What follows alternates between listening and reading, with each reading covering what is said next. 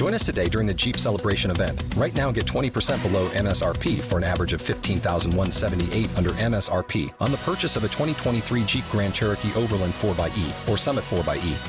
Not compatible with lease offers or with any other consumer incentive offers. $15,178 average based on 20% below average MSRP from all 2023 Grand Cherokee Overland 4xE and Summit 4xE models in dealer stock. Residency restrictions apply. Take retail delivery from dealer stock by 4/1. Jeep is a registered trademark. All we say to America is be true to what you said on paper.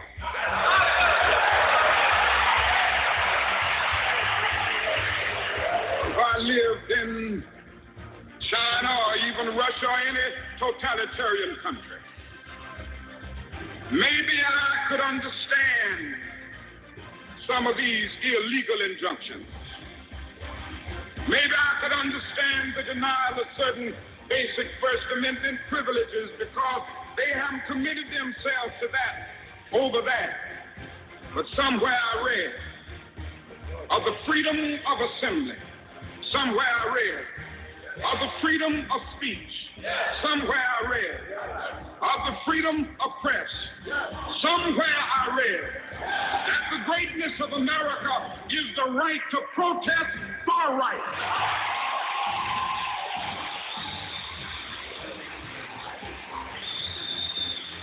So that's if I say we aren't going to let any dogs or water hoses turn us around, we aren't going to let any injunction turn us around.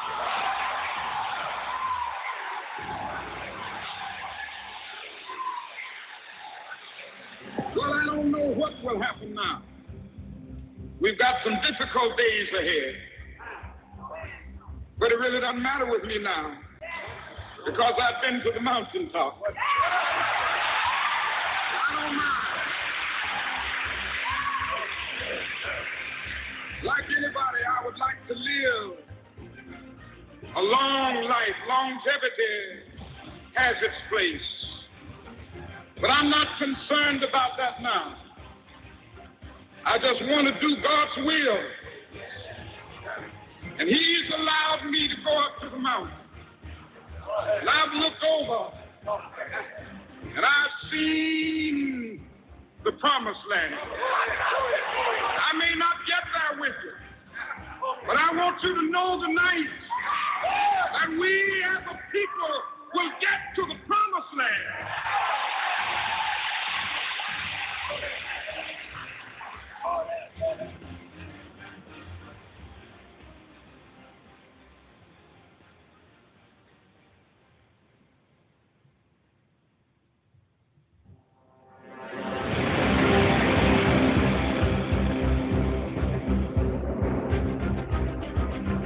Ladies and gentlemen of America, this is AJC Radio, where we bring the message of justice all around the world. Tonight, as we continue with, I'll tell you, one of the most horrific actions in the criminal justice system that we have seen.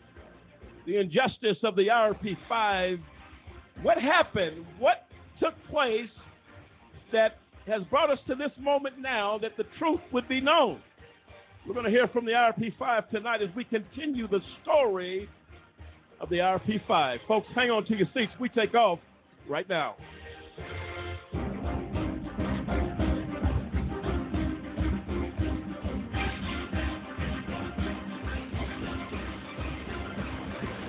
And there you have it. I'm Lamont Banks along with Cliff Stewart, Dennis Merritt, Sampson Riddle, William Williams, and the IRP5, David Banks, Demetrius Harper, Kendrick Barnes, Dave Zappolo, and Clint Stewart. And we're excited tonight as, I'll tell you what, this has been one unfolding saga, but make no mistake about it, this is reality.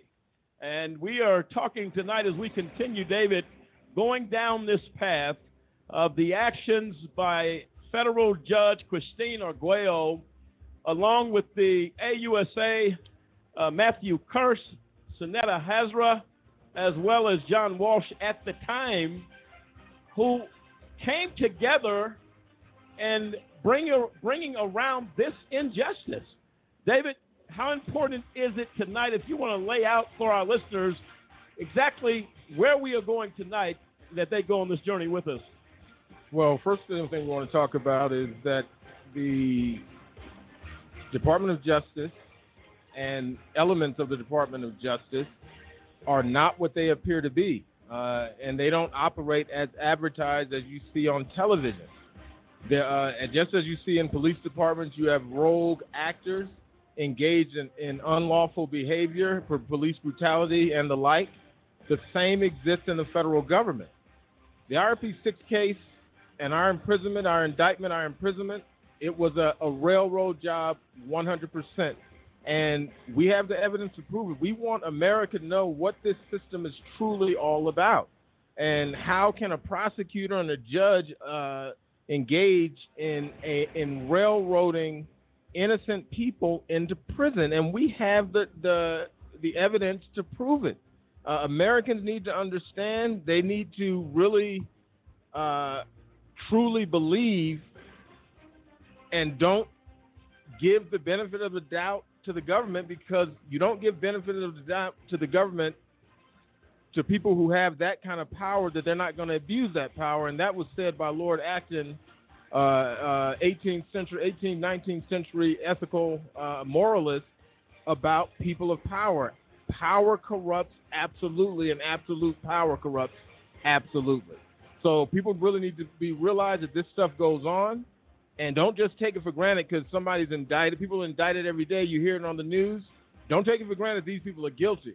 The government is capable. Prosecutors are capable of some very unsavory and unethical actions. And make no mistake, you could end up in prison very, very easily, knowing you're innocent, and you'll be sitting back watching prosecutors and judges railroad you into prison. Make no mistake about it, that happens here in America.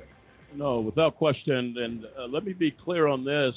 The actions that we were discussing moments ago in regards to this federal judge Christine Arguello, to over and over again refuse testimony, facts, to counter the prosecution, the government of the United States. Anybody that knows anything about litigation or trials, there are two theories of a case. The theory of the prosecution or the government of the United States in a federal case, and the theory of the defense that is able to put on the theory, a theory of what they believe are the events that happen, and the opportunity to counter the other's information.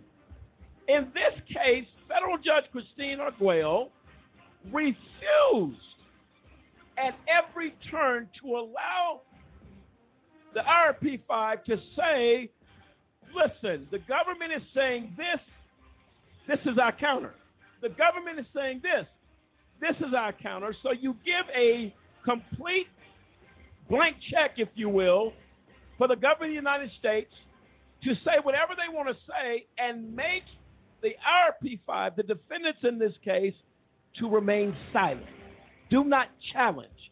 Do not say this is not true. But I give you the room to call and question the character of these men, to say that these men didn't have any real software anyway. But when the defendants, the IRP5, began to speak to that, she shut them down. The question is, why is that? Is it because it was clear that the government of the United States, John Walsh, Matthew Kirsch, Sonetta Hazra, were actually guilty of not having a case? So they went to the referee and basically asked them to throw the game. That's what it is. We're going to dig into all of that. The other side of this break, as tonight, AJC Radio continues to turn the pages back. And they're titled The Pages of Injustice. This is AJC Radio. We'll be right back. I don't have to tell you about the challenges we face every day. That would be like preaching to the choir. Yeah. Today you have a chance to face the challenge of your risk for diabetes. My dad had diabetes, and 1 in 4 U.S. adults are at risk, myself included. If you're older than 45 or African American, that risk increases. So here's a chance to ask yourself, what can I do? Talk to your doctor about getting screened and know what your options are. Learn more at AskScreenKnow.com. I surrender. All right, pal. Get ready for the day, buddy. Hey, Dad. Hey, Dad. Do we have a gun? What's up? Do we have a gun? Why do you ask that, kiddo? Can I play with it? No, absolutely not. It's not a toy. You know that. Do I? I bet it looks like one. Yeah, well, it's not. Anyway, I need it to protect you, your sister, and Mom. From what? From bad guys, like on TV. But what about the 8 kids that get shot every day by mistake? Their daddies probably thought they were safe too. Where'd you hear that? TV. Yeah, well, maybe we don't believe everything we hear on TV. Where do you keep it? It's hidden. I bet it's on the top shelf of the closet, under your sweatshirts. Is it loaded? It's not. I keep the bullets. In the boots with the red laces, and the chest beside the bed? I haven't found them yet, but I'm sure I can. You always told me to be curious. Remember when I found my Christmas gift? I'm a good climber, you know. No, that's not what I meant. Look, I need to be ready if someone breaks in. What about when it's just me and Mom? You taught me to be brave. I could use a gun to protect her. No, Justin, I promise. I'll teach you how to handle a gun when you're old enough. And what if I don't make it to old enough? I could get bullied and decide it's too much for me. It would be so easy with our gun. Our gun? No, buddy. My gun. But it is our gun. In our home. Happens all the time. I'll make sure that doesn't happen. I'm always here for you. But Dad, you're not always here. Temperatures, we should reach our normal high, about 82 degrees by this afternoon. Clear skies tonight with a low near 7. Increasing cloudiness tomorrow, sticky and humid with a high of 6. With the winds up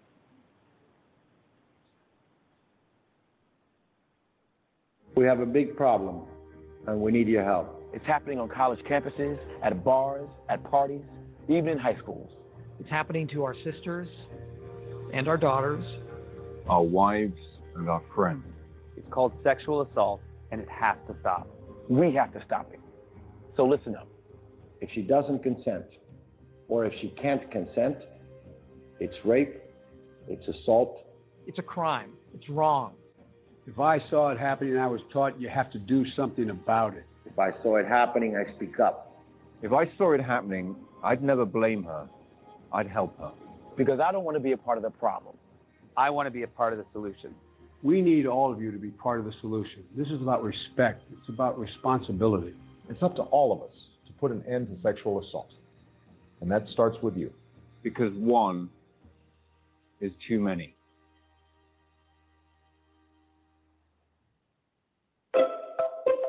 When does it stop being partly cloudy and start being partly sunny? Why is the word abbreviation so long? Are English muffins just muffins in England? Why is it called a washing line and not a drying line? Do fish get thirsty? If ghosts can walk through doors, why don't they fall through floors? Do you yawn when you sleep? If prunes are dried plums, how do they make prune juice? Why do doctors leave the room when you change? They're going to see you naked anyway. Do board chefs wear hairnets? How much deeper would the ocean be if all the sponges were taken out? Do you believe someone who says they're a chronic liar? Why is sandwich bread square and sandwich meat round? Life's full of hard questions. Ask one more. You might just save a life.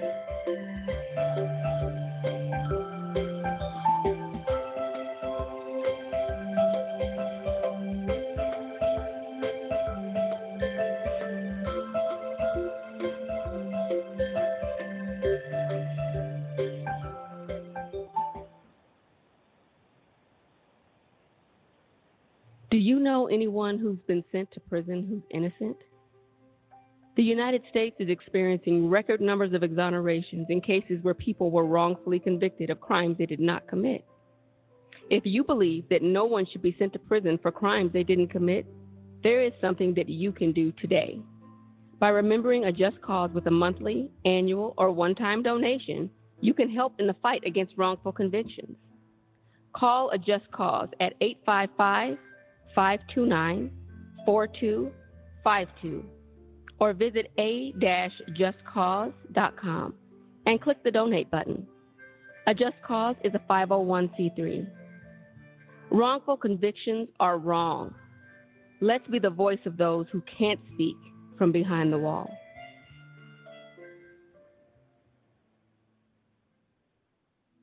Good morning, students, and welcome to Career Day.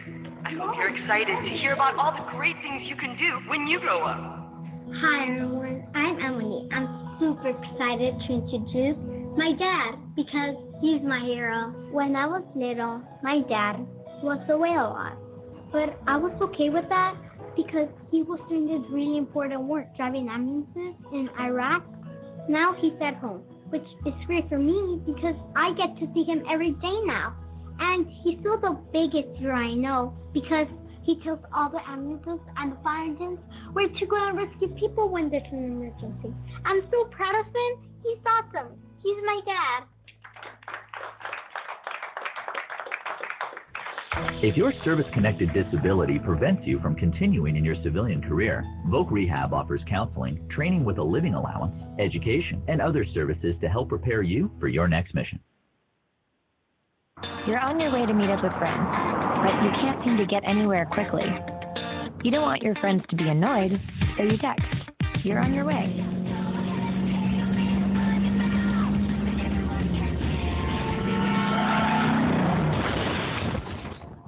Five seconds is the average time your eyes are off the road while texting while driving. Make sure you get where you're going.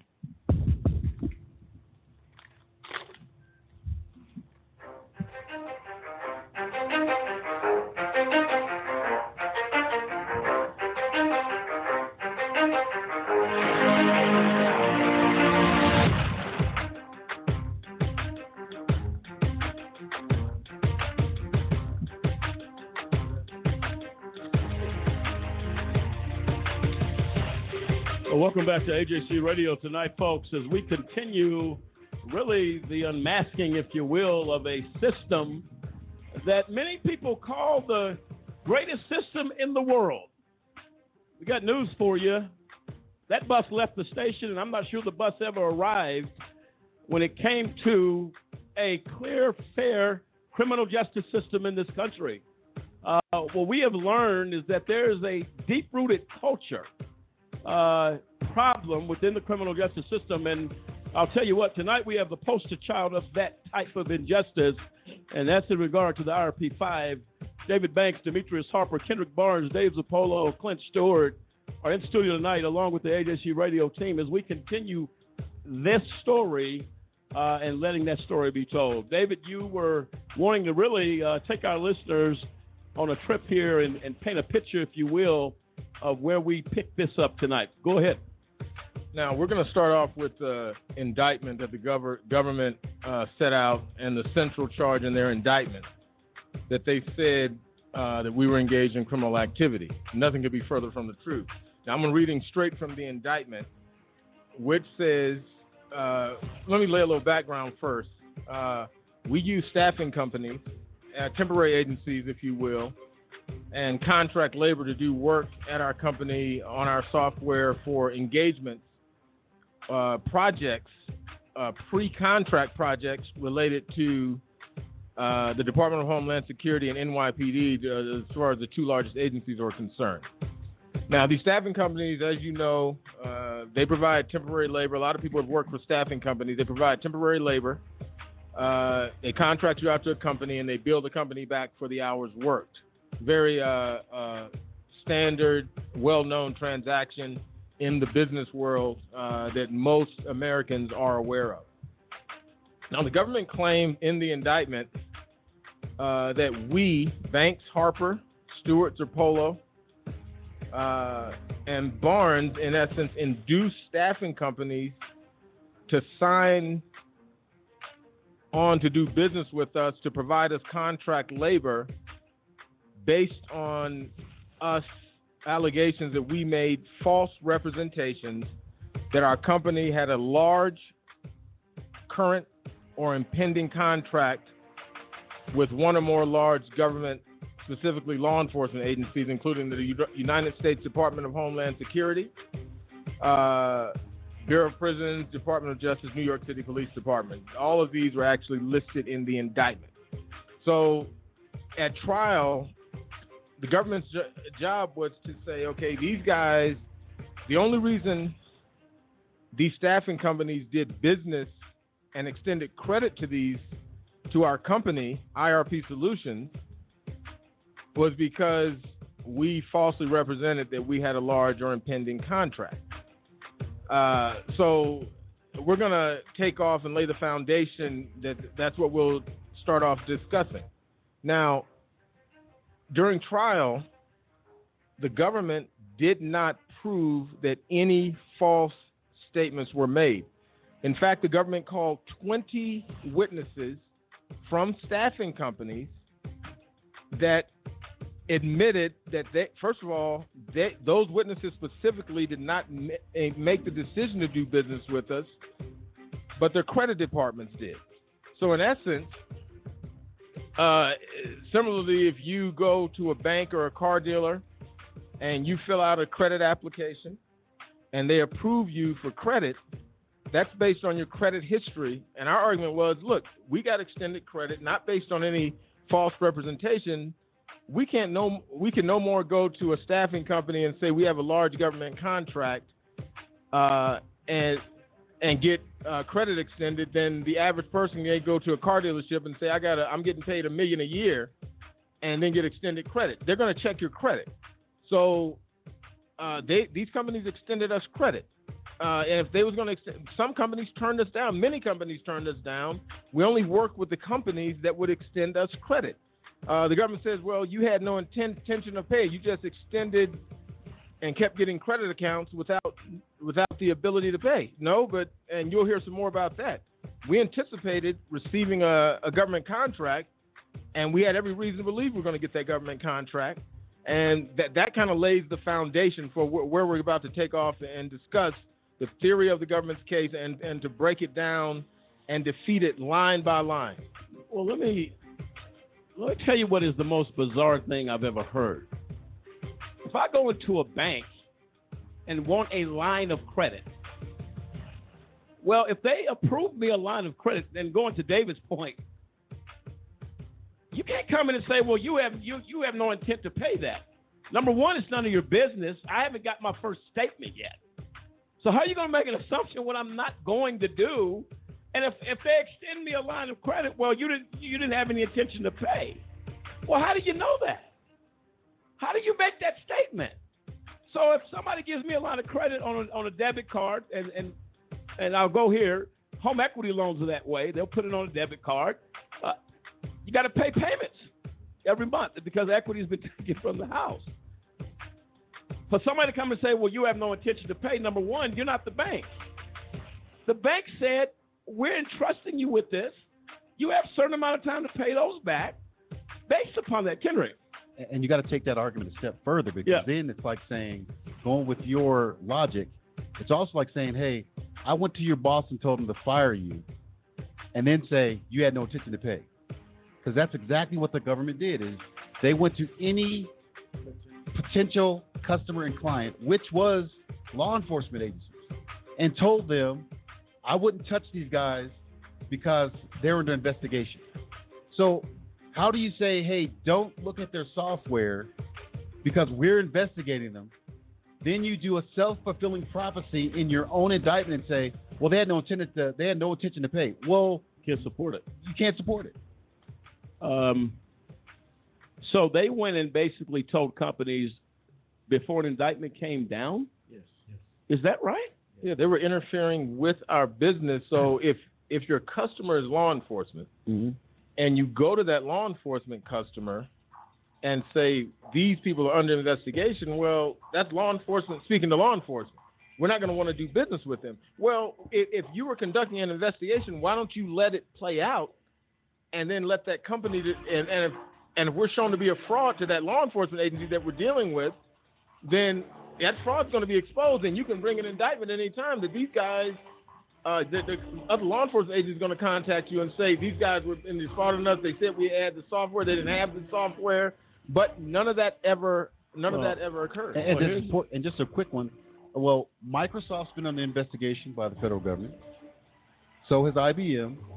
Oracle's been under investigation by the federal government. Does that mean we get rid of every Microsoft computer in the building because they're under investigation? But here's the problem, Clint. I think you got a point. I'm going to come right to you. Is the definition of prosecutorial misconduct is when a prosecutor or a representative of the government of the United States leaves the role of prosecutor. And that's prosecutorial misconduct. And Clint, let me come to you. I know you had a point. We're talking about how bizarre it was to basically the theory of the government's case coming out saying that basically these companies extended you credit for your business. Yes, absolutely. And they're not the only ones. We had equipment leasing companies extend us credit where we're making payments on the equipment that we were using to run the business, office furniture, et cetera, et cetera. We had actual sales from revenues and other monies that were supporting the business.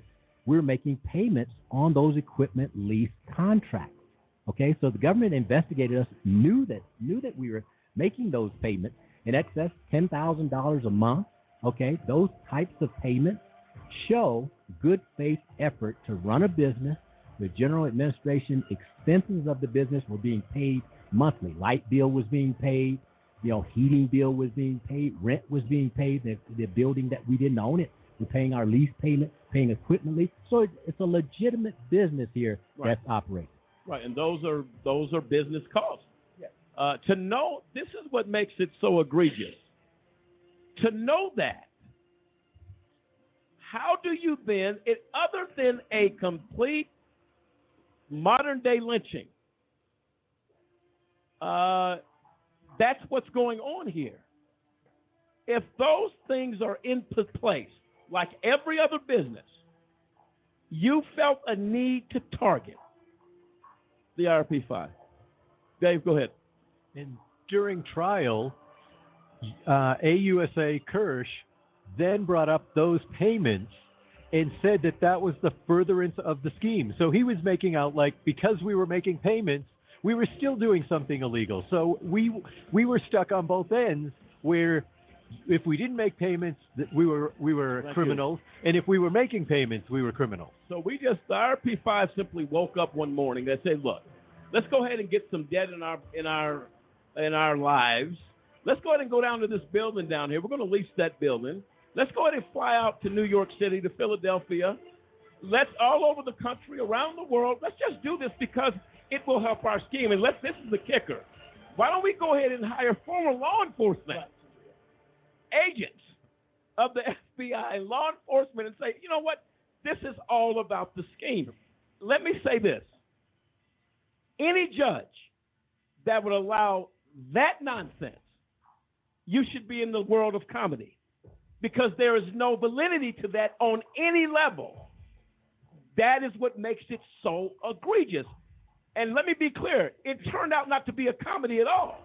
Because these men spent 8 years in a federal prison because of the so-called nonsense of federal judge Christine Arguello and the joking office of the U.S. Attorney's Office led by John Walsh. AUSA Matthew Kirsch and Susanna Hazra. This was all part. You have to be insane to even that's no wonder the question was from the people that a Just Cause talked to in Washington, D.C. Members on the Hill. Law firm agency said, where is the crime? This is horrible. David. very interesting you talk about that we hired federal agents. Now, this right here cuts to the core of the government's charge. Who is in the middle of committing a criminal scheme invites federal agents into their building to come work with them?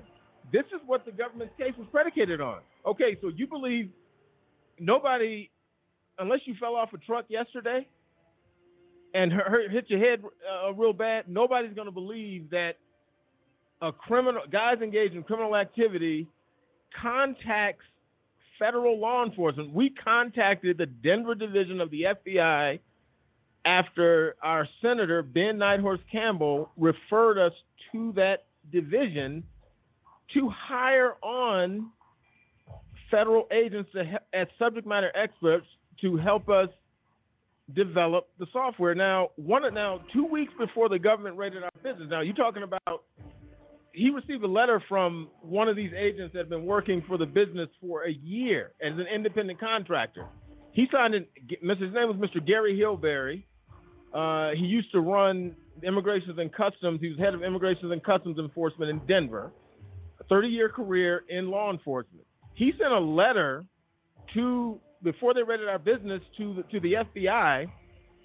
The letter said IRP Solutions truly had a viable law enforcement product and appeared to be moving forward to acquire state and federal law enforcement contracts for their product. So we decided to continue to assist in the effort, and they were working to be paid upon the sale of the software. These federal agents, not only Hillberry, another federal agent named John Epke, and Dwayne Fuselier. These were senior FBI officials and Department of Homeland Security officials who believed in the product and knew we had a great product and said they decided they would stay on for no money to assist in our effort to acquire state and federal contracts. So these were not folks fresh out of the academy. I mean, you know what I mean? These are senior FBI pedigree, if you will. 30 years? 30 years. This is absolutely insane. Now, no wonder the reputation of the FBI is what it is. This is the insanity of it. And for anybody, if you went to school, period. Matter of fact, let's take that off the table. I'd have to go to school to figure out if I'm a criminal, I'm going to hire law enforcement. Not just law enforcement. The most powerful law enforcement in the land, the FBI. Not only that, senior FBI agents. And somebody bought that? This is the narrative they painted. Well, and another fact is this was 2 weeks before he raided our business, before the FBI raided, they received this letter from Gary Hillberry, who head up Immigrations and Customs Enforcement in Denver. And then they filed an affidavit stating we were a purported software company. Now, Hillberry's telling them we have a viable law enforcement product, which legitimizes our company. And as Clint was speaking a minute ago, everything we did was legitimate. We had bills like any other company. Yeah. But they still took it upon themselves, in essence, to falsify a search warrant affidavit and say, well, they're purporting to be a software company.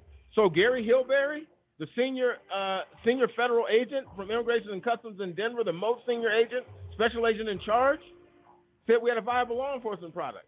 Why do we have to? We're not deceiving anybody. This is who we were. We had a great product, and people extended credit to us because we were legitimate. So, question, David, and any of the IRP5 if they can chime in on this. So, these men came to work at IRP Solutions saying, this product is of such nature. This product is so well done. We will work until payday comes because they believed in that product. Make no mistake about it, folks. These men have to put food on the table. We're just coming to work for these guys out of the goodness of our heart and say, no, we'll just work for nothing right now. What causes that, there was something seen. There was something clear that this software, and as a senior FBI agent, he saw something that was going somewhere. Therefore, he committed himself to say, we believe in this product. This is something that is good. It can help this nation. We will be a part of this. How do you then, and let me guess, Judge Christine Arguello didn't allow that statement to be put in at trial, or was it? Well, actually, we called him as a witness. But by that time, Mr. Hilberry, unfortunately, didn't want to admit to what was in his affidavit. When I asked him, did he make the statement in his affidavit that IRP Solutions had truly had a viable law enforcement product? This is a direct quote from him in his affidavit. He turned to the Judge Arguello and says, do I have to answer that? Absolutely, you have to answer it because it's an affidavit of your own words. Plus, she let him read a prepared written statement on the stand. So anytime we asked him a question, he just read off a piece of paper his only answer he's going to give us. And this is like, well, if anybody's done this to the government, this is contempt of court. You have to answer the question. Was the witness impeached? No. A number of witnesses were impeached, and we'll get to that, where the government's case, Judge Arguello should have dismissed the government's case, because every witness, Judge Arguello even admitted on the stand that we impeached all their witnesses, yet she refused to drop the case. So the government's witnesses didn't prove his case. They didn't prove what the government's charges were, and that was what the government was supposed to do. Judge Arguello had an obligation to dismiss the case under Rule 29C when the government failed to prove its case. But she allowed it to go on, and the railroad job continued. Well, look, again, this is unbelievable. You have a senior FBI agent called as a defense witness, right? Yes. He's a defense witness. Let me tell you something. Let me explain to our listeners just in case. An affidavit is as powerful with you out of the building to a jury. You don't have to be if there's a sworn affidavit, you don't even have to come to court. Your affidavit will hold up in court as fact. Period. Judge Arguello wouldn't let us submit that into evidence, that affidavit. And you have got to be kidding me. So an affidavit on the record is not allowed for the jury to see. Which, number one, and Clint, I'm coming right to you, and Demetrius, I'm coming to you. You know what that says? The affidavit, if allowed to the jury. A senior FBI official of 30 years said these men had a viable product. Case done. Not guilty comes back. Automatically. Because the jury says, man, if this is a FBI agent, with that comes the prestige of the office. And because she wouldn't allow that into evidence, then the jury is not allowed to use that as part of their decision-making process. It's just a crooked circle all the way around. Demetrius. And into those points that you mentioned, every time we want to introduce evidence, she denied it time and time again. Not only did she deny it, she also reprimanded us to say we will not allow anything that highlights the software. This is in open court. That highlights the software, and we will keep it at 2005 per the search warrant. All the things that were happening after the fact on intent. The way like you said, Lamont, earlier, if we're going to prove our case, we have to have a defense of it. She said, I will not allow anything regarding the software or any impending sales. Well, the AUSA curse says we never intended. But we have documentation upon documentation on people excited about the software, going to purchase the software. She said, I will not allow that as evidence. Clint. You know, another thing, as David mentioned, another thing that was not allowed as evidence was the FBI's letter responding to a formal complaint by one of the staffing companies 5 months after the raid. He said, "Can I get my money?" The FBI formally answered him in writing, a letter signed by the special agent in charge. You would be well advised to seek civil remedy for this. In other words, there's not a crime here. Now, she did not allow that to be seen by the jury either. So it was a complete railroad job. If you would allow that to be seen by it begs the question, how is the prosecutor bringing this to, how did they get an indictment? The FBI themselves said this is not a crime. You'll be well advised to seek a civil remedy. Did not allow that letter to be seen by the jury either. And this is Dave Banks. And another thing, on 2 occasions, the lead FBI agent, which going by the name of John Smith, given what's happened here, you wonder if that's even his name. He, in open court and during proceedings, he said twice under oath, if they had to pay their debt, they wouldn't be here right now. We'll stop the presses right there. Listen, look. The judge says we will not allow you to mention anything about the software. Did I get that right? The whole argument of the government's case is that these men have no software. The counter of that, my theory as a defense, is to say this is the software. This is a viable product according to special agent of 30 years. Well, you might as well keep the courtroom shut and said guilty on day one, because that was the actions of this judge. Let me be very clear. Federal Judge Christine Arguello should not be on the bench. This is criminal justice system 101. Elementary. I'm allowed to put on the defense. A defendant is innocent until proven guilty beyond a reasonable doubt. The presumption of innocence lies with the defendant. But yet Christine Arguello, federal judge in the IRP5 case, tied the hands of these defendants at every turn, costing them 8 years of freedom. We continue after this. It's getting hot in here, folks. Hang on. We'll be right back.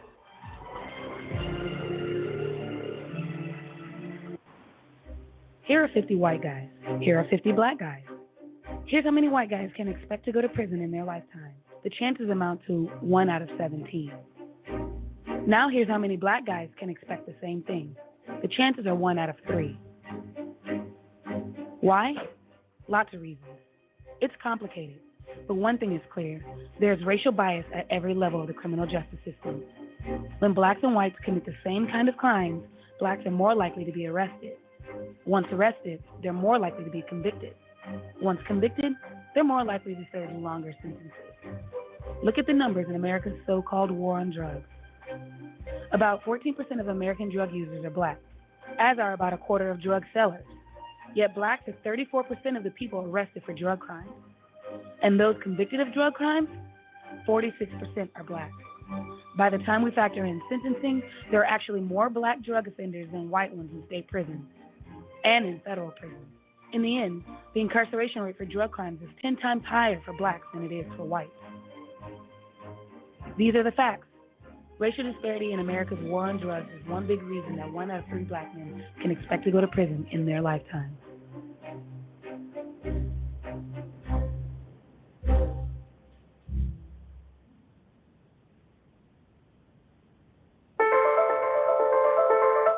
There's a lot of mud when it rains here, and it makes it really hard to find food. There are car bombs every day. My mom worries about me when I go out. Every time I hear the alarm bell go off from school, I think it's an air raid. Sometimes I have nightmares about it. A lot of houses in our neighborhood have been destroyed. I like to close my ears and sing songs whenever the bombs come close. My dad says we have to leave, which makes me scared. I'm worried our new neighbors won't like us. What if they don't understand our religion? Because we don't speak the language, it might be hard for me to make friends. But I know it's all going to be okay. It's all going to be worth it.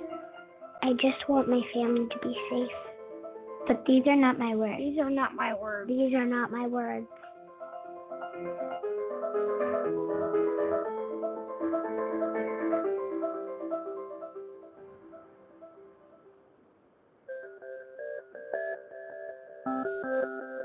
The United States houses more human beings in prisons than any other country in the world. This is true whether you're counting total numbers or in relation to population size. This wasn't always the case. The number of prisoners in the U.S. began to rise dramatically in the 1970s. So what changed in America compared to other countries? While there are several competing theories, a look at the data reveals that a significant part of the prison growth in the last 40 years has been driven by the war on drugs. Here's the data. By 1980, there were over 315,000 prisoners in state and federal facilities. 57% were violent offenders, 30% were property violators such as thieves or those convicted of fraud. 5.5% of inmates were in for public order and other miscellaneous offenses. And the remaining 7.5% were non-violent drug law violators. 10 years later, the drug war had grown, and the total American prison population had more than doubled to over 740,000 inmates.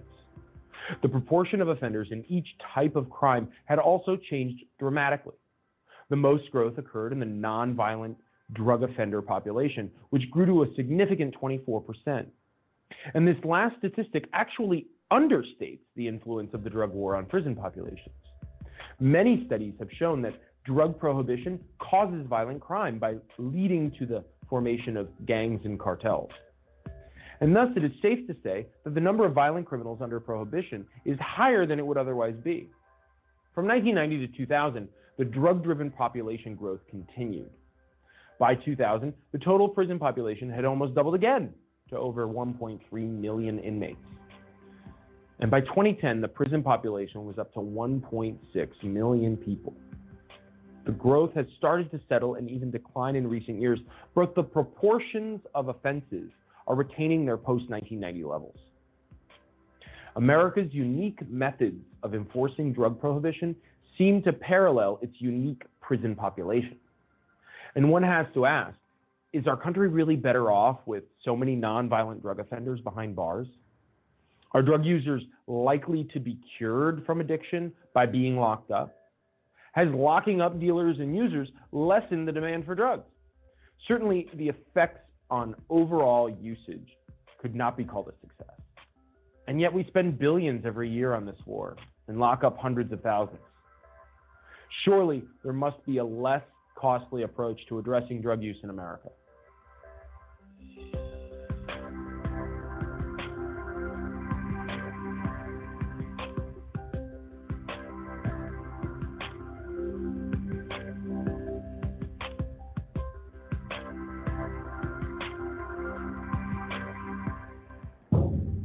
I'm a mother.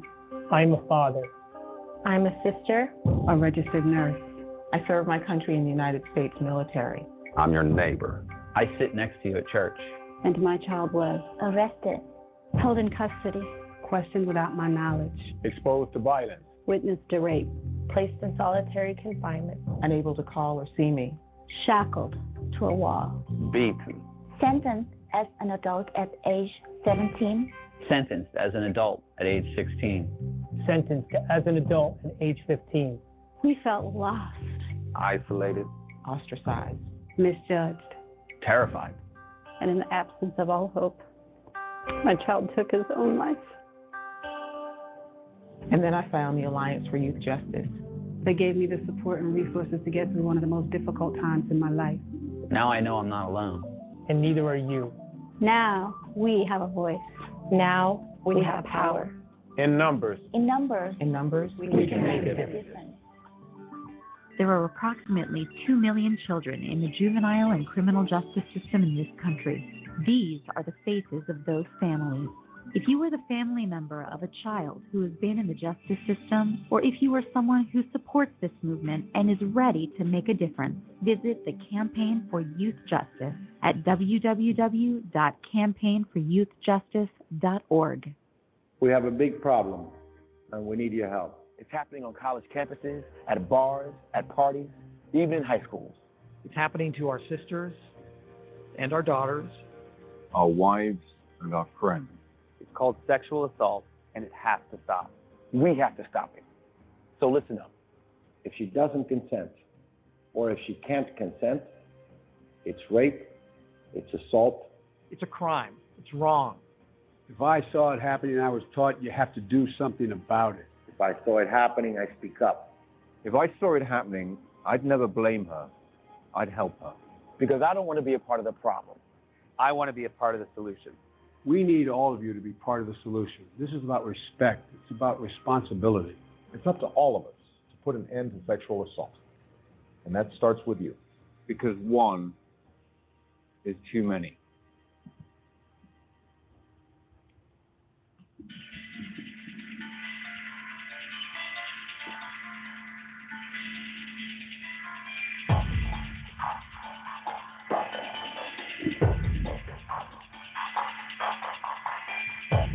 And welcome back, ladies and gentlemen, to AJC Radio tonight. And I'll tell you what, this story becomes more and more horrific as we get into the facts and the actions of a federal judge and the U.S. Attorney's Office. I am absolutely, listen, we've been telling this story, but the first time hearing it directly from the IRP5 is something I'm blown away with right now. And David, we were talking earlier on the break in regards to another action that showed the exact bias and unequal justice done in this case regarding another case. David, go ahead and share that with our listeners. Well, in 2013, now, first of all, we were accused of basically being overly optimistic about our ability to gain a contract. Although, no, I'll get into some of the statements the staffing companies made. We never made statements that we had a current or impending contract. And actually, in 2008 and 9, when we did actually have a pending contract, AUSA Curse scuttled that business. So they took our business optimism. We had a great product. We still do have a great product, I should say. But the government took our optimism to say, well, you guys really didn't have any reason to be that optimistic, so you guys were just stringing these staffing companies along to get some temporary labor. Well, we didn't get paid except for the minimum amount of work we did.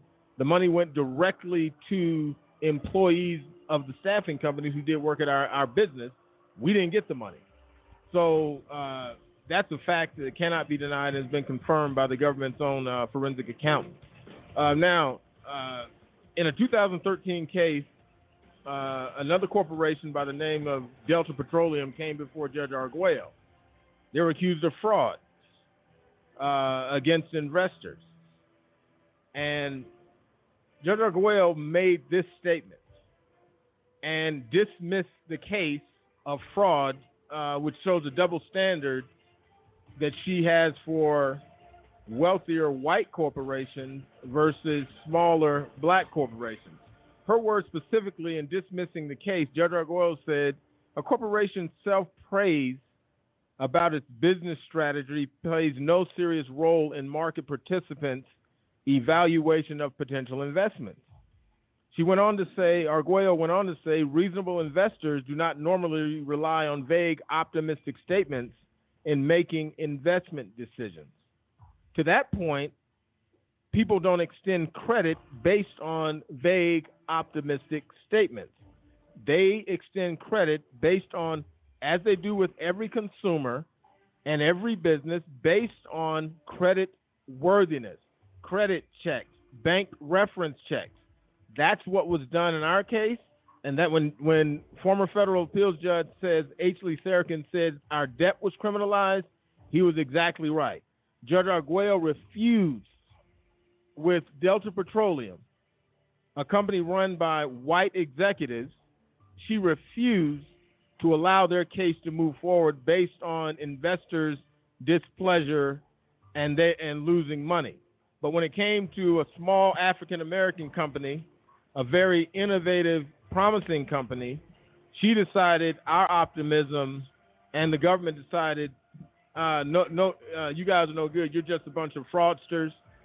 You can't be optimistic about the software. Really, you guys ought to be running a landscaping company or a janitorial company. That's all you're really good for. And that's how I took it. That's how I see it.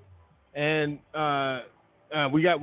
There's a whole lot more to this story that we're going to be talking about, including the staffing company's own statements that destroyed the government's case at trial, and still Judge Arguello refused to dismiss the case. It's unbelievable. It's unbelievable. Samson, your thoughts of what you've heard thus far. Listen, we've been doing this show quite some time. We've been over and over this story. Every time we hear it, it seems brand new. That's because the actions are so unbelievable that this actually happened in a courtroom in this country.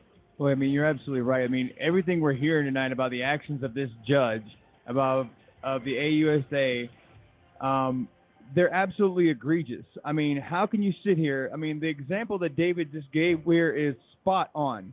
How can it be where you have some white-collar business that's out there, you know, run by white people, and their case gets tossed, it gets overturned, it gets whatever.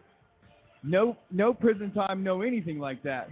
But now here it is, you know, you have a smaller company full of, you know, black executives with one Italian American, and they somehow get the facts misconstrued, which is a lie if they would ever say that.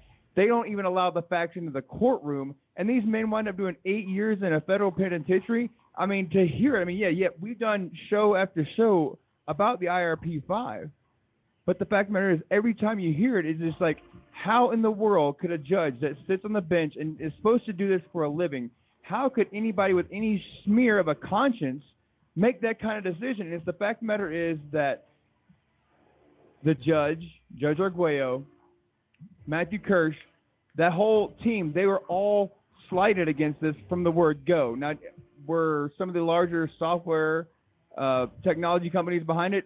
That's for, you know, up for speculation. Do I believe it? Absolutely, because the fact of the matter is they don't like competition. When we talked about in some of the previous shows how much money the government invested and they were delivered nothing. But yet here we have a group of men that came together and they had a product that was 85% ready to go to market from the word go. They don't want that kind of competition at their front doorstep. Well, on top of that, it's one thing to go in a courtroom where war is waged on both sides. But what makes this so egregious, the game was fixed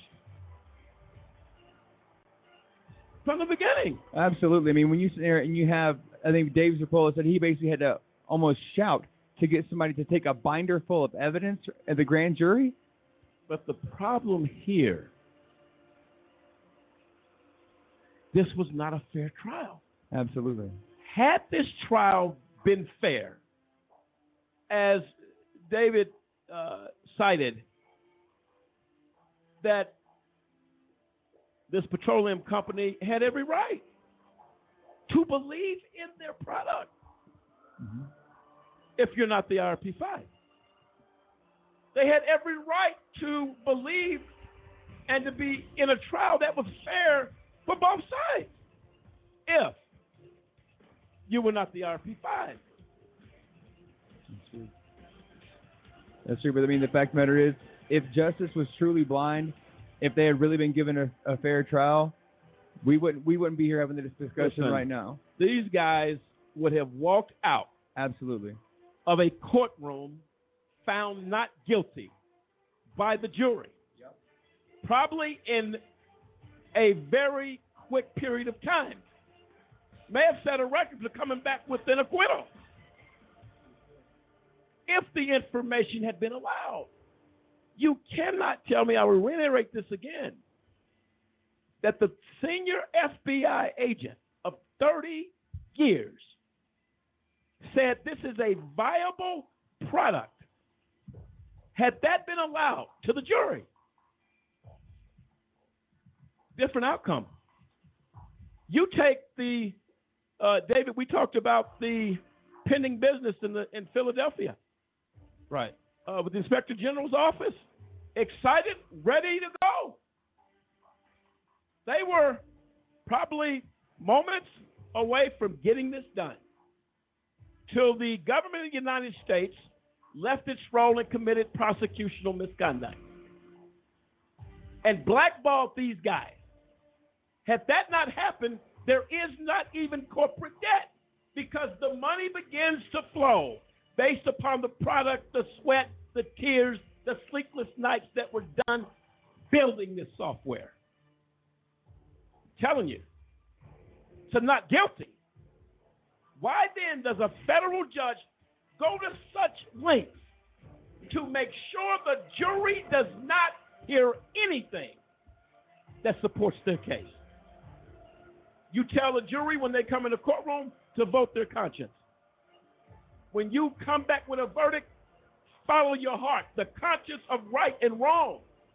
You tell them that and leave the right off the table, allow only the wrong. There you have a wrongful conviction of these men. David. You mentioned Philadelphia Police Department, and this occurred, we had actually had impending contracts being signed, preparing to be signed with the city of Philadelphia, both the police department and the inspector general's department. I think it's appropriate. Let me read just a little bit about some email communications between the deputy mayor of Justice and Public Safety for the city of Philadelphia. Okay. And his name was Everett Gillison. In an email communications, after I showed him our search warrant module, what we did, I offered him the search warrant module at no cost. IBM at the time was doing a contract to modernize the Philadelphia Police Department's system, but they were failing, and they had already overrun their budgets, and they were behind schedules, and they were failing. And one of the key areas they were failing on was the search warrant. So I sent a letter to the deputy mayor, Everett Gillison, and I said, look, we didn't even know about it. We just happened at that time to be selling certain models at a time so we can make money to pay our bills. So when I set a scheduled meeting with the deputy mayor, and he immediately called over the director of IT, Jerry Cardenas from the city of Philadelphia, to view the software. Within 2 weeks, we had their search warrant module done and incorporated into the software. We were actually asked to work by the director of IT with IBM. Well, we were concerned about that, and in an email I sent to him, he said, I'd like to keep our initial meeting only with you and other Philly officials. I don't want a competitor reviewing our solution at this point. Once we are able to review the full scope of your requirements, we can discuss a workable plan that works for the city, police department, and IRP solutions, then proceed with additional action items and meetings that might include IBM is what I was discussing. Now, in another email communication, we also had, that's why we need a documentary. We also had an engagement with the Inspector General's office. And Laura, the chief investigator, sent me an email that all of the Office of Inspector General staff is very excited about this venture. Now, we were offering them the software implementation at no cost, but they would have to pay for customizations and support starting the following year. And to get a year free support. That way we would be able to pay our bills, which was of the utmost importance to us, to pay our debt. That was up until AUSA Kirsch decided he was going to contact the city of Philadelphia and scuttle our business, specifically telling them an indictment was coming. The OIG's office communicated to me that they were very disappointed. They said it was just an investigation, we could move forward. But they expressed to me that they were very disappointed, but they just couldn't move forward after they received a call from the Colorado U.S. Attorney's Office, specifically Matthew Kirsch, that says an indictment was coming. Well, you haven't even presented. You had already lost an indictment, didn't get the first indictment. This was your second bite at the apple. And you're going to tell them 6 months before you go to a grand jury that an indictment was coming? But he knew what he was going to do because he wouldn't call any witnesses. He only going to call an FBI agent so he could guarantee an indictment against us. And now his self-fulfilling prophecy, or he could try to bolster his theory at that point. He wouldn't let our business, because if we had to finish the business with the city of Philadelphia, money would have been flowing in, bills would have been paid, the government's case get destroyed. Whoever hired him, in my view, to come after us and to bring this false prosecution, it would have destroyed his prosecution. He had to do something, and he scuttled the business with the city of Philadelphia, and then indicted us 4 to 5 months later. Well, a question for Matthew Kirsch: when did you sell out? How much did you get paid? You're a disgrace to the office of any attorney. How do you go to a company? And the fact that John Walsh, it speaks to your character as well as you go to private practice or do whatever it is you do. You guys have no ethics. You're a disgrace to the office. You're a disgrace. How do you go to a city, a state, and say an upcoming indictment, David, if I'm correct, came 6 months later? Yeah, approximately 5 months later, anywhere from 4 to 6 months later, we were indicted. So he didn't even present a true bill, present to the grand jury and request an indictment until months later, after he told the city of Philadelphia that an indictment was coming. But he lied. And just Judge Serkin says, and Alan Dean says, well, the old adage that you can indict a ham sandwich, the case was so weak in the beginning that he didn't have a case, that they lost. They weren't able to get the indictment the first time. So they retooled, added a new FBI agent, scuttled our business with the city of Philadelphia, kept us where we couldn't pay our bills by interfering with our customers and potential clients, and then indicts us and says, you guys never intended to pay. This is all a big scheme. And then continued this railroad job all the way through trial with the acquiescence of a federal judge. This is what is so egregious to our listeners. You did this knowing there was pending business. You knew Philadelphia was getting ready to close. That's what you knew. He should be arrested and picked up. But remember, the indictment said current or impending contract. Well, we had an impending contract. So even the indictment was fraudulent. We're going to get back to that. Cliff, we got a caller? Yes, we Coming have. Back to you, David. We have Pastor Banks that wants to make a comment. Pastor Banks, thanks for calling. You're live.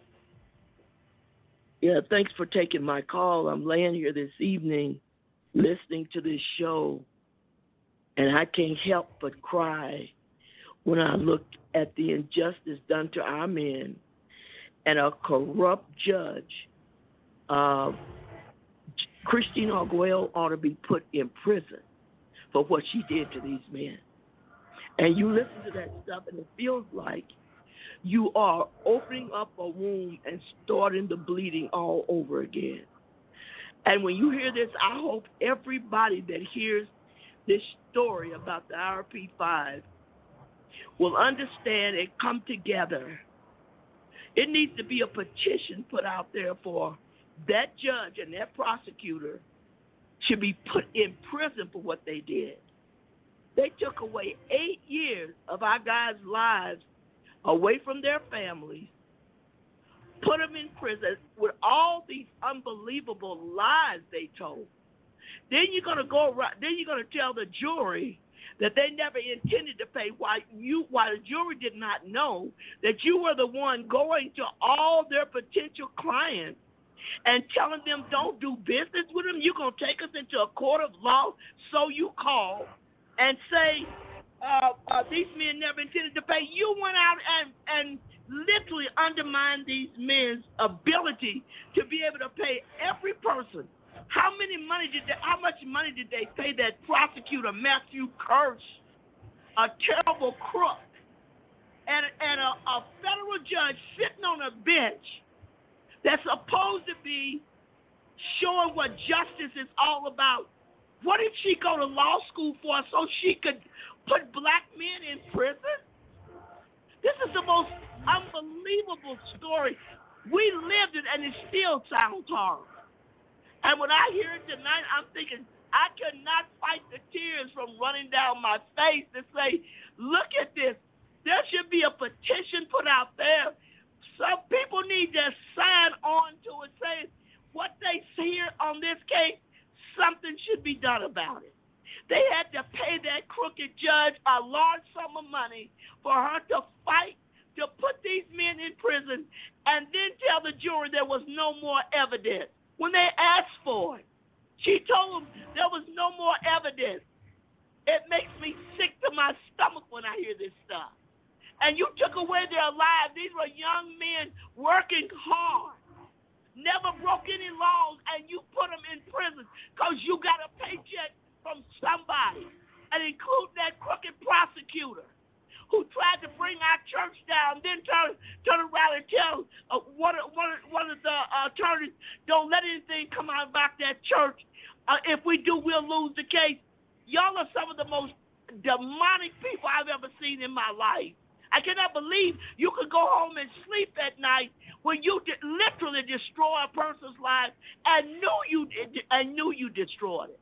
I am sickened by what I hear, and I hope people that's listening to this program will definitely let their voices be heard and how shocking this whole thing is, that they did this, all this evidence land in your favor, and they traveled overseas to undermine you. Every time you got ready to close business, those crooked FBI men was right there undermining everything. They're part of the crooked government. Don't you tell me for a minute that this government is fair and just. That is the most horrendous lie that you could ever hear. And am I upset about it? I'm very upset. How could you do this? And you look at all this evidence in these men's cases, even with that FBI guy out of Denver who was over customs, he wanted to ask the judge, do I have to answer that?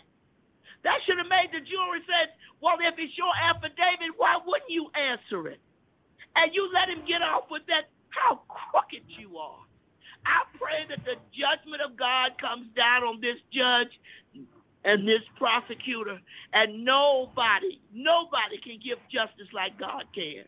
But that makes me sick when I think about it. I cannot believe all these lies upon lies, and then portraying it to the jury that these are crooks and they never intended to pay. The bills could have been paid if you'd have kept your rotten nose out of it. And that crooked judge should be taken off the bench, and the prosecutor should never be able to practice law again. This is the most horrendous thing I've ever seen in my life. I am sickened by it. And I hope the people that's hearing this feel exactly the way I feel as a mother. At 75 years old, you took away 8 years of my son's lives from me that I could have spent with them and their families, all because of your greed for money.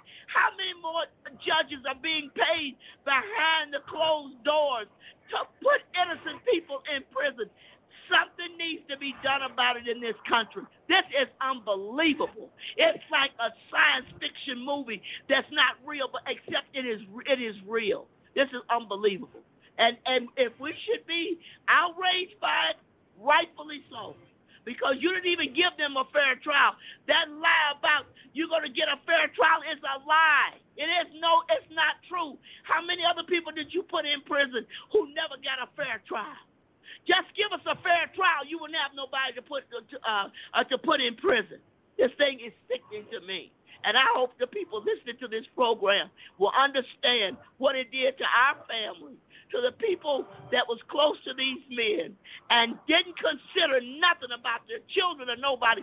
You were so busy getting paid. I pray that God curse every penny you got, because you don't deserve to have anything. And you sure don't deserve to be on that bench and say you there for justice. That is a joke. It is a joke. There is no justice in this country. If you got enough money, you can pay your way out of prison. There's no justice. At any time we say justice is justice, and you can pay it, and you can pay it $1 for it, it ain't justice. And you see these people that's millionaires and got plenty of money. That Mark Garrigo sitting on the sideline somewhere after he ripped us off of $150,000. And then he goes in with this other attorney who represented President Trump's little tramp that he was with. And you know what? He paid his way out for $1 million. Everybody don't have $1 million, but they shouldn't have to pay their way out. We should hear that jury should have been allowed to hear every bit of the evidence on our side, as well as they heard all the lies you told. And then try to bring in staffing companies and say, after you've told them already that you being ripped off. Y'all are some of the most corrupt people I've ever met in my blame life.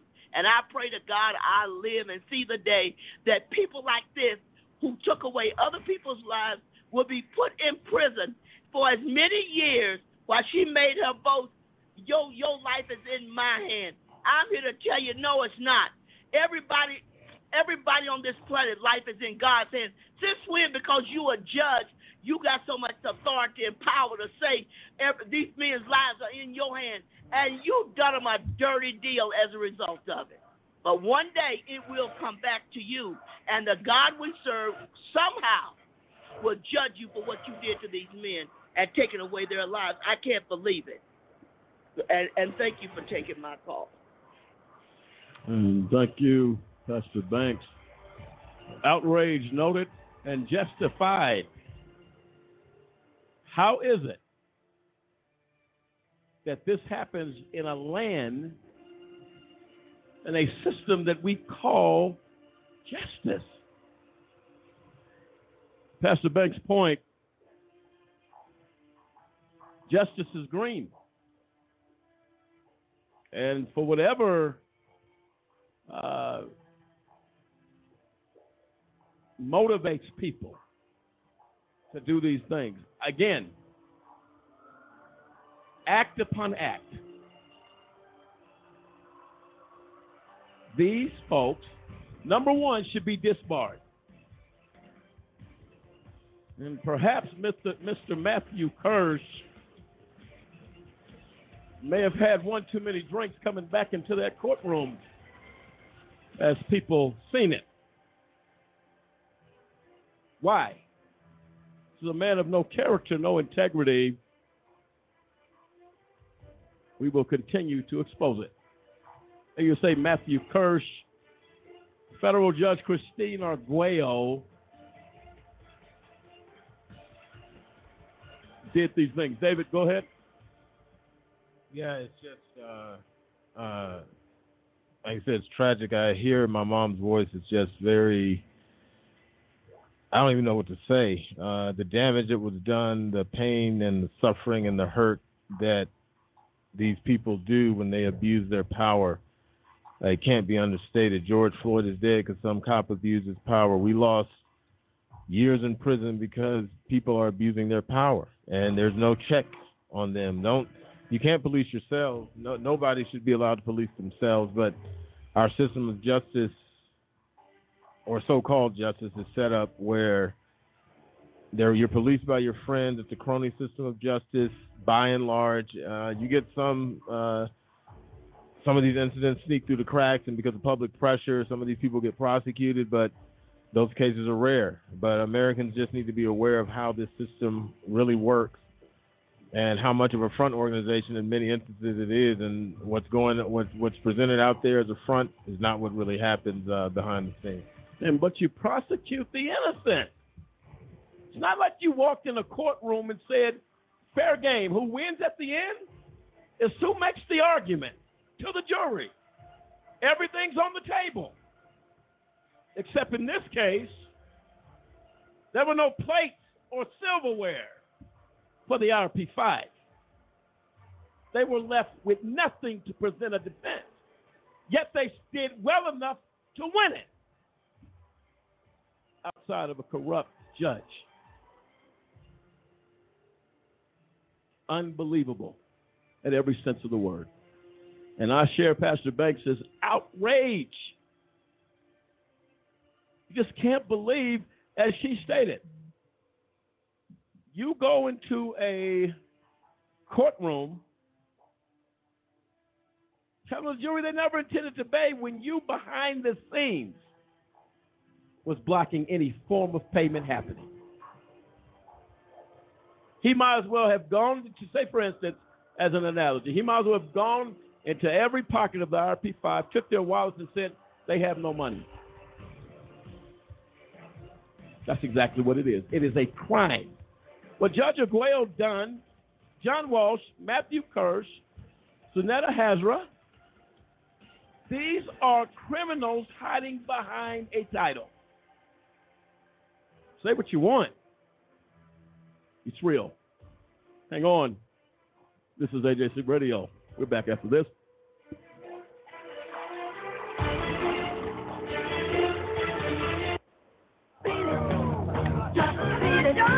Just get in, let's talk about it. I've got to go home. Oh, come on, Carrie. You're going to a new place. But she wants to go home, right? Go. Whoa. You okay to drive? Yeah, I'm fine. You sure? Relax. What's a few beers? If you don't stop your friend from drinking and driving,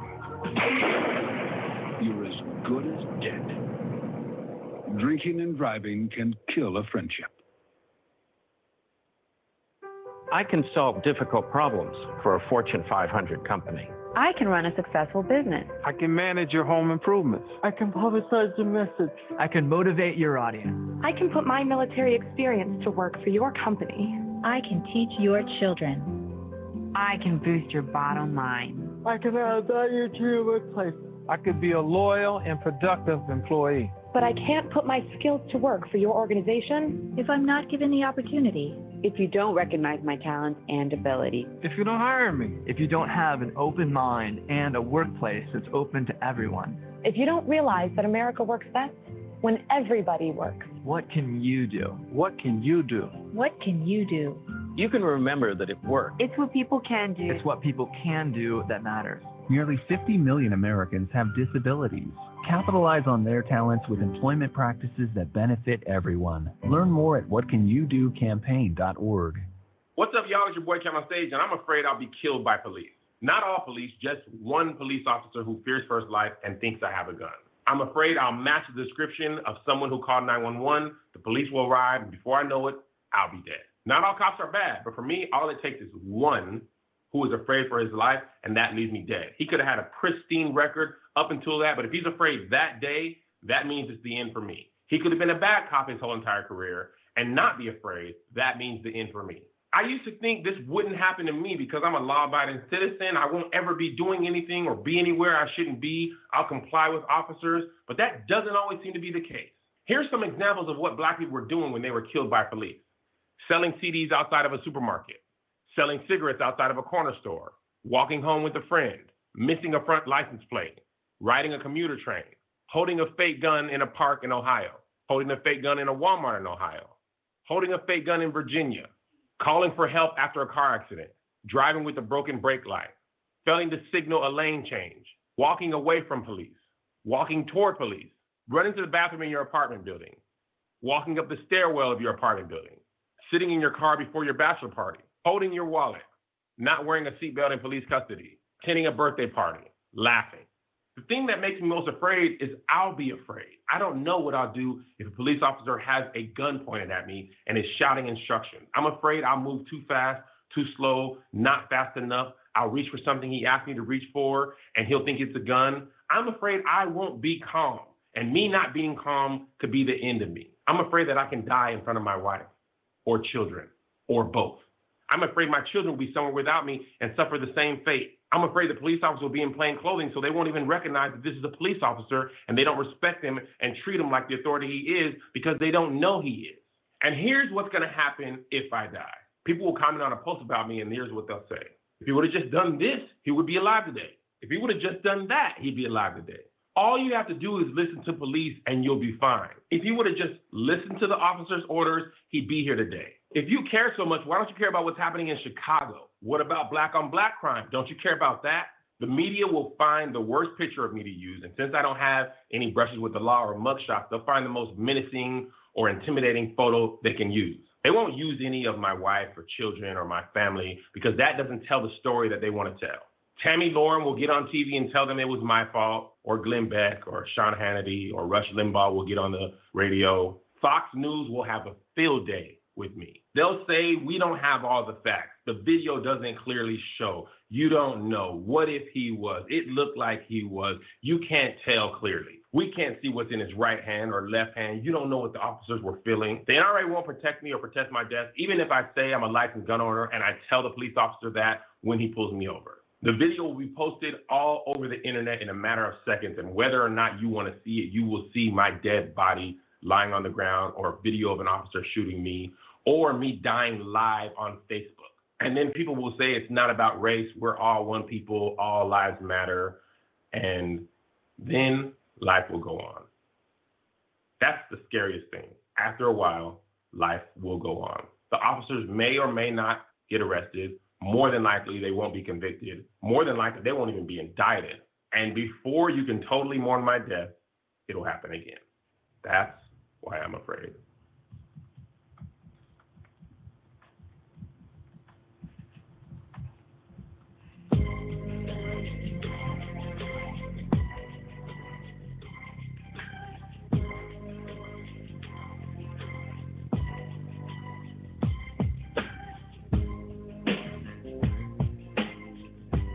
Welcome back, ladies and gentlemen, to AJC Radio tonight. As I'll tell you what, folks, one of the most troubling shows, and we've done many, the most troubling show, in my opinion, in the history of AJC Radio, as we again continue to unmask the facade of justice in our criminal justice system today, namely behind the mask.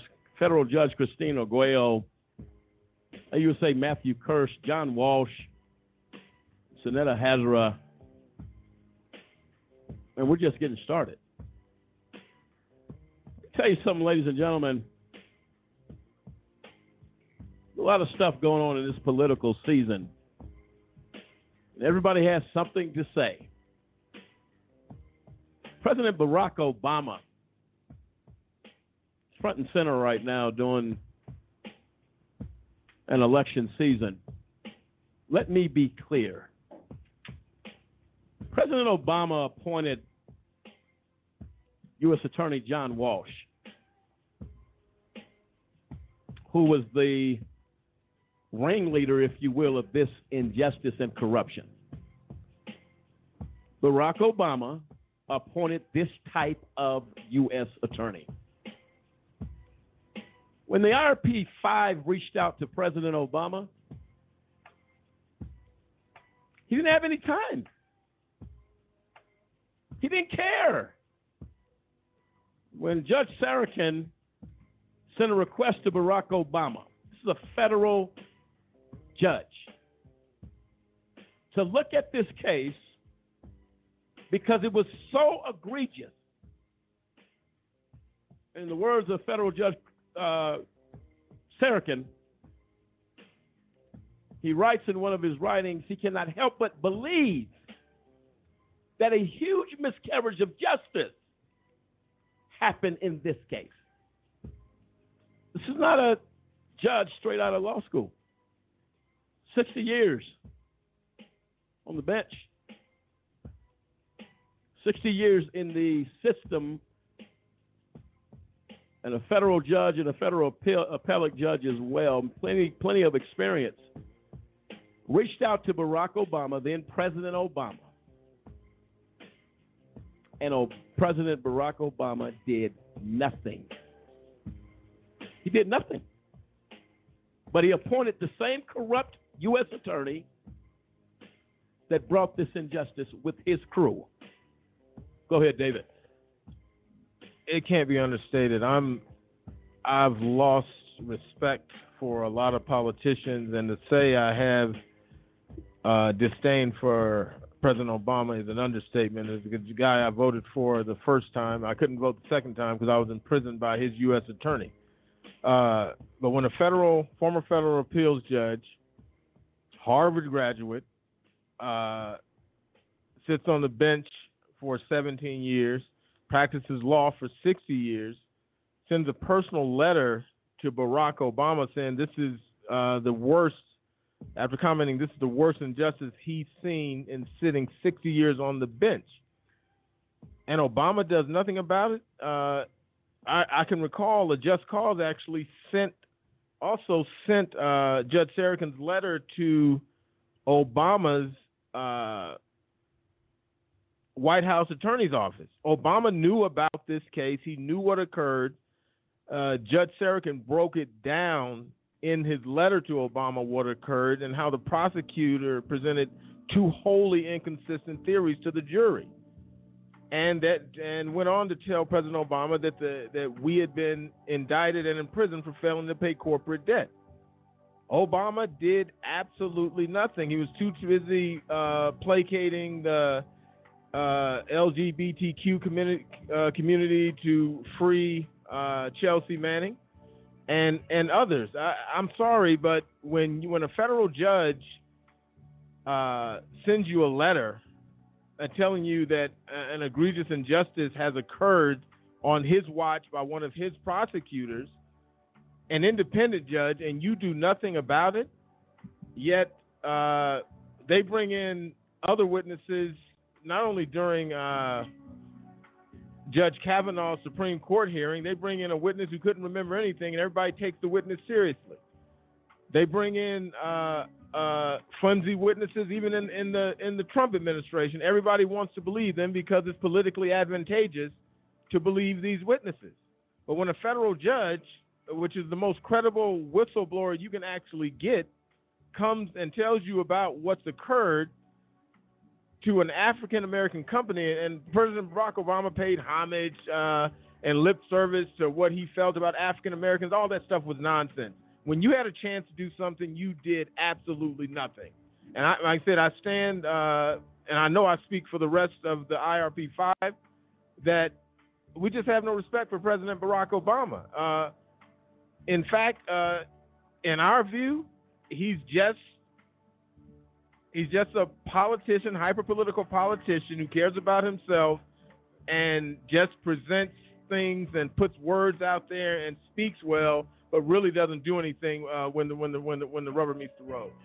Yeah, and I mean, you look at President Obama being the first African American president, and what did he do for the African American people that without us, he would not have made it into office? But what did he actually do? I mean, the way that he went out of his way, like you said, Dave, for the LGBTQ community, went out of his way to ensure that they knew that he was on their side. When African American issues came up, he always said, "Well, I'm the president of all people." Well, if you're going to be the president of all people, that's like saying all lives matter. Where is your representation of the black people that put you in office? Where is your justice toward black men and women that suffered, falsely were imprisoned, and you did nothing? Turned a blind eye because you became the worst politician of all kind. You used the back of your people to carry you into the White House, and then you abandoned us on the lawn and listened to nothing we had to say. Yeah, and this is Kendrick Barnes, because I just want to echo an agreement with David Banks. as a lot of people have stated, I've heard kicked around, is he wasn't he wasn't really African American. He's half African because he really doesn't understand the experience of what really happens to black people in this country. And some people have that view about him. It's like he was very late to the game and disconnected. But the issue is when you hear of an injustice, no matter what your background or where it's from, when you hear an injustice, it is your obligation, especially as a leader of a country who says that we're governed in this country by laws, not by a personality or a king, but by laws. When you hear that the law is not working for each citizen, you don't have a concern when a retired federal judge feels the need to raise an alarm that there's an egregious wrong here. You don't feel the need to say, hey, at least let me respect and call this guy, contact him, say, okay, well, what is this?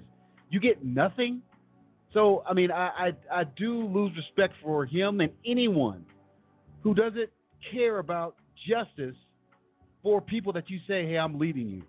Well, it states here that Obama was given opportunity to grant clemency to the IRP6 after former federal appeals judge H. Lee Sarek and retired 3rd U.S. Circuit Court of Appeals sent him a personal letter telling him that the IRP6 were not only innocent, but also victims of an unjust conviction and incarceration due to government misconduct.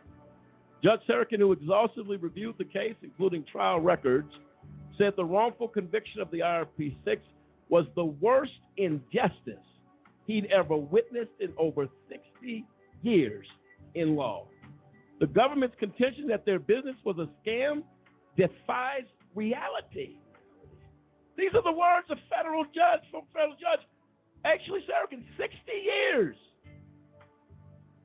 in law. And how does that letter go ignored by the first African American president in this country? And you ignore it? I'll give you some advice, Barack Obama. Be quiet. You have no political stance. You are political and that alone. That's right. And that is based upon the actions. It is what it is. Your actions say that. Don't point a finger at us as an advocacy, as a just cause. Well, why would you say that to Barack Obama? Because he is what he is.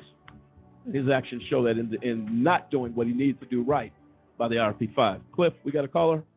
Yes, Pastor Banks has another comment. Pastor Banks, thanks for calling back. You're live. Yeah, thanks for taking my call. I wanted to also agree with them with this Obama issue. I've been hearing him talking about we need leadership in the White House. Well, what was he? We didn't get nothing from him. The black people of this country put that black boy in the White House, and he threw all of us under the bus. He could care less about black people as if he's not black. I'm starting to wonder, is he really black? Because all this junk that went down, and he's out here talking about what Trump ain't no leader. He ain't no leader. Well, were you the great leader of all time? I don't think so. I think a president that don't even care about his own people. You knew the black people suffered in this country for years. You would have think that you would have took the chance to try to make some things right for your own people. We as the black people better open our eyes and look and see why y'all out there talking about what the Democratic Party is for the black people. Well, show me. The first time we had a black African-American president in the White House, he didn't do a cotton-picking thing. But now you out here talking about we need leadership. I kind of would like to have seen you doing some leadership. I ain't seen nothing from you, and to let our guys rot in prison for 8 years while you sit in the White House coming down walking real cute. Get off with the cute walk. Just go ahead and do a job. Thank you. And thank you, Pastor Banks. Look, it is, listen. And to her point, You're out here pointing the finger at President Trump. I can tell you this fact. Through the First Step Act, Clint Stewart walked out of a prison because President Trump did something. Yes, he did. And that release, Clint, went viral. Yes, it did. 3.5 million views of that video. That tells me President Trump did something. He did something. He did the right thing. And he got that done. When we appealed, my daughter appealed to President Barack Obama because he had daughters her age. And so we have him on record. We're not just talking. He did not respond except after he left office in a letter back to my daughter saying, trying to defend his resume, saying he's worked on prison reform all his career, and that your dad, insinuating in the letter, your dad has to do his time. Why? If a federal judge has appealed to you, which he's never done that before, that federal judge, H. Lee Sarakin, never did that for any other case. He went on record for our case. And Barack Obama is on record with his response to my daughter, and it's, no, he's got to stay in prison. Well, and that speaks to the comments by Pastor Benny. Don't care. President Barack Obama was concerned about one thing: his legacy. Well, your legacy is sadly missing some key ingredients. Starts with the IRP5. Not only did federal judge H. Lee Sarakin appeal to the president, we received confirmation from our contacts on Capitol Hill that a letter from Congressman Denny Davis's office made it to President Barack Obama. Well, that's what we were told. So you didn't only ignore a federal judge, you ignored a member of Congress of your own party. But you're about the people. It's a joke. And all of a sudden, 4 years later, you're all over the place talking and kneeling and doing what you can do politically with Joe Biden. Where were you during your term? You're a citizen. You're a citizen now. When you could have helped, you failed to. Here's what it is. David? No, like I said, we'll move on. Like I said, I think we've exhausted Barack Obama, but I think people need to know what, from the top of the government to the bottom of the government, what type of stuff went on here. The bottom line is the indictment against us was a fraud. It was proven to be a fraud by the government's own witnesses. Now, we mentioned earlier that the prosecutor in the indictment said that we made false representations about having a large and pending contract, and those statements in turn induced these companies to extend us credit and to sign agreements to provide temporary services or contract temporary labor to us. Now, real quickly, I'm going to go down. Like I said, now, Judge Arguello had an opportunity to dismiss the case once the government's witnesses disproved the government's indictment. He couldn't get his own witnesses to say that they were induced by these alleged statements, nor could he even find the alleged statements made. His entire case was predicated on witness testimony and him attempting, both Walsh and Kirsch attempting to get these witnesses to implicate us in fraudulent representations. Now, I'm just going to go into a few of them that will tell you that Judge Arguello should have dismissed this case when the witnesses said some of the following. In an excerpt from day 2 of the trial, a staffing witness from ADECO told the government that I, David Banks, made a believer out of him because I was very good at articulating where we were going and where he was going with us. and what was going to happen and the possibility of us all making money.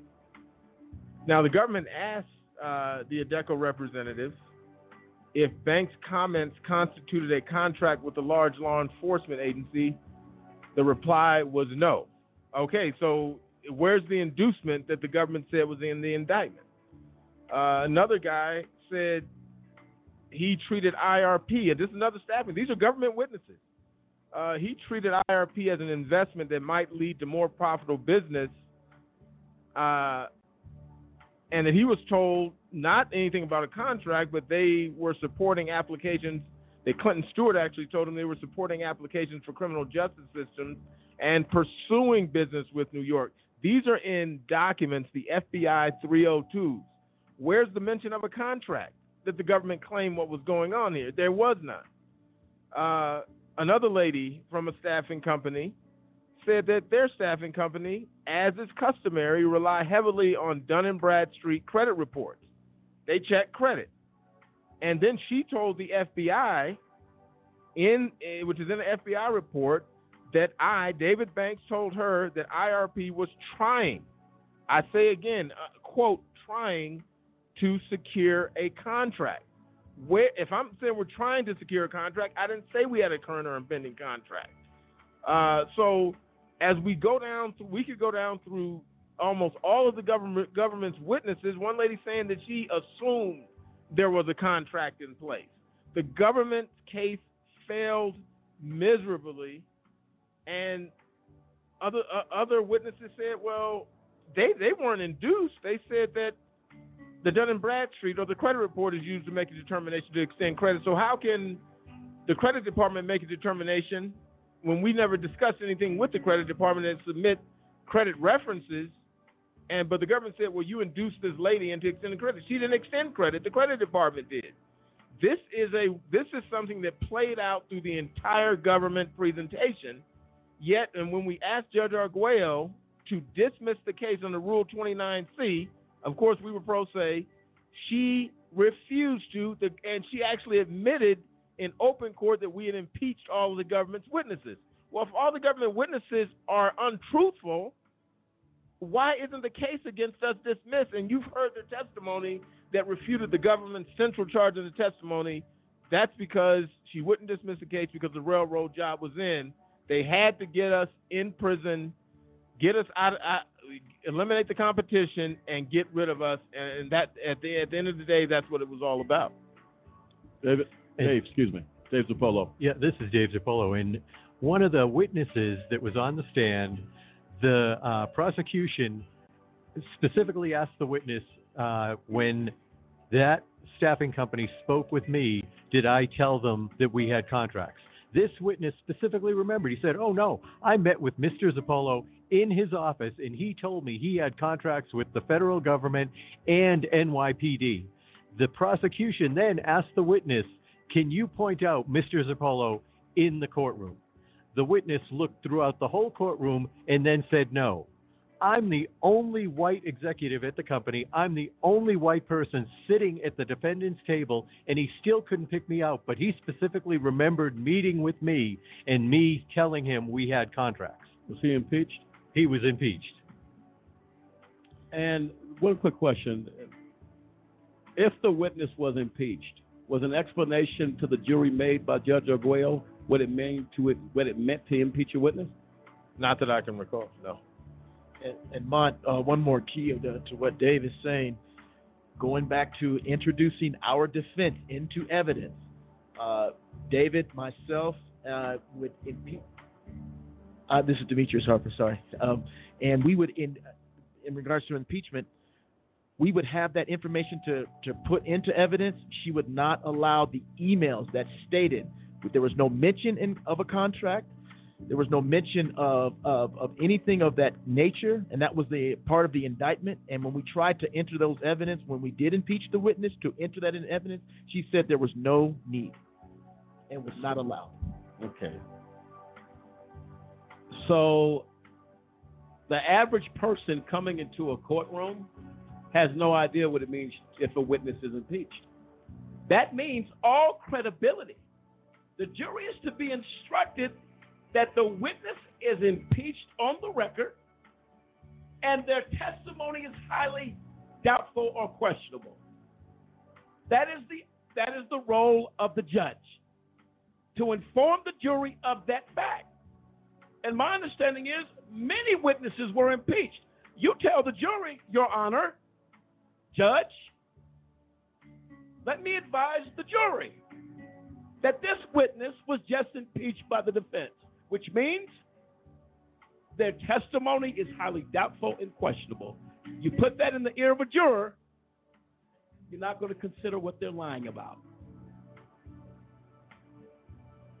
This is absolutely insane. It's insane. And it goes again to the actions of this judge. You're not fit, Christine Arguello, to sit on a bench in a court of law. You're not fit to do traffic court, let alone trying cases. This is that ridiculous. This is that egregious. And we've been on this show for going on 2 hours with action upon action after action of clear abuse of power in a proceeding. Absolutely unbelievable. Dennis, your thoughts as we get ready to close this show. God, it makes you so angry. It really does. It blows your mind how a judge should be a referee, but yet they're playing on the same team as the attorney. And no matter how you look at it, there's a conspiracy here involved. No one wants to just say that, but we got to be honest. I mean, some big company somehow got involved. There was some payments made and took advantage of a small black company and took away their ability to, prosper or do what they were going to do. So it's just sad, but we're going to continue to talk about it, put it out there so people understand that there was truly a grave injustice done to these men. And we got to right this wrong, and the only way we can do it is get it out there. We're going to absolutely do that. Folks, what you've heard tonight is absolutely overwhelming. And we're still in chapter 1. We're not even close to done. I'll echo the words of Pastor Banks. This is criminal. It's criminal. You can give it whatever nice words you want to get. It goes beyond incompetent. Goes beyond unethical. This is criminal. The actions of John Walsh, U.S. Attorney then, you'll be exposed. Matthew Kirsch, just getting started. Sunetta Hazra, just getting started. Folks, tune in next week. The story continues of the IRP5. This is AJC Radio. Good night.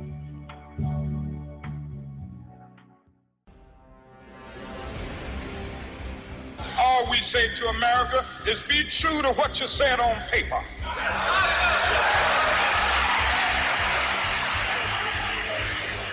If I lived in China or even Russia or any totalitarian country, maybe I could understand some of these illegal injunctions. Maybe I could understand the denial of certain basic First Amendment privileges because they haven't committed themselves to that over there. But somewhere I read of the freedom of assembly. Somewhere I read of the freedom of speech. Somewhere I read of the freedom of press. Somewhere I read that the greatness of America is the right to protest far right.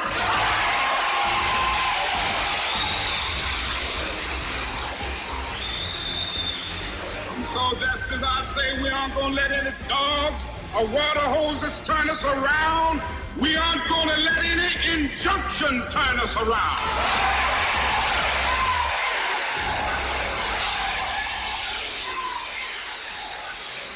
Well, I don't know what will happen now.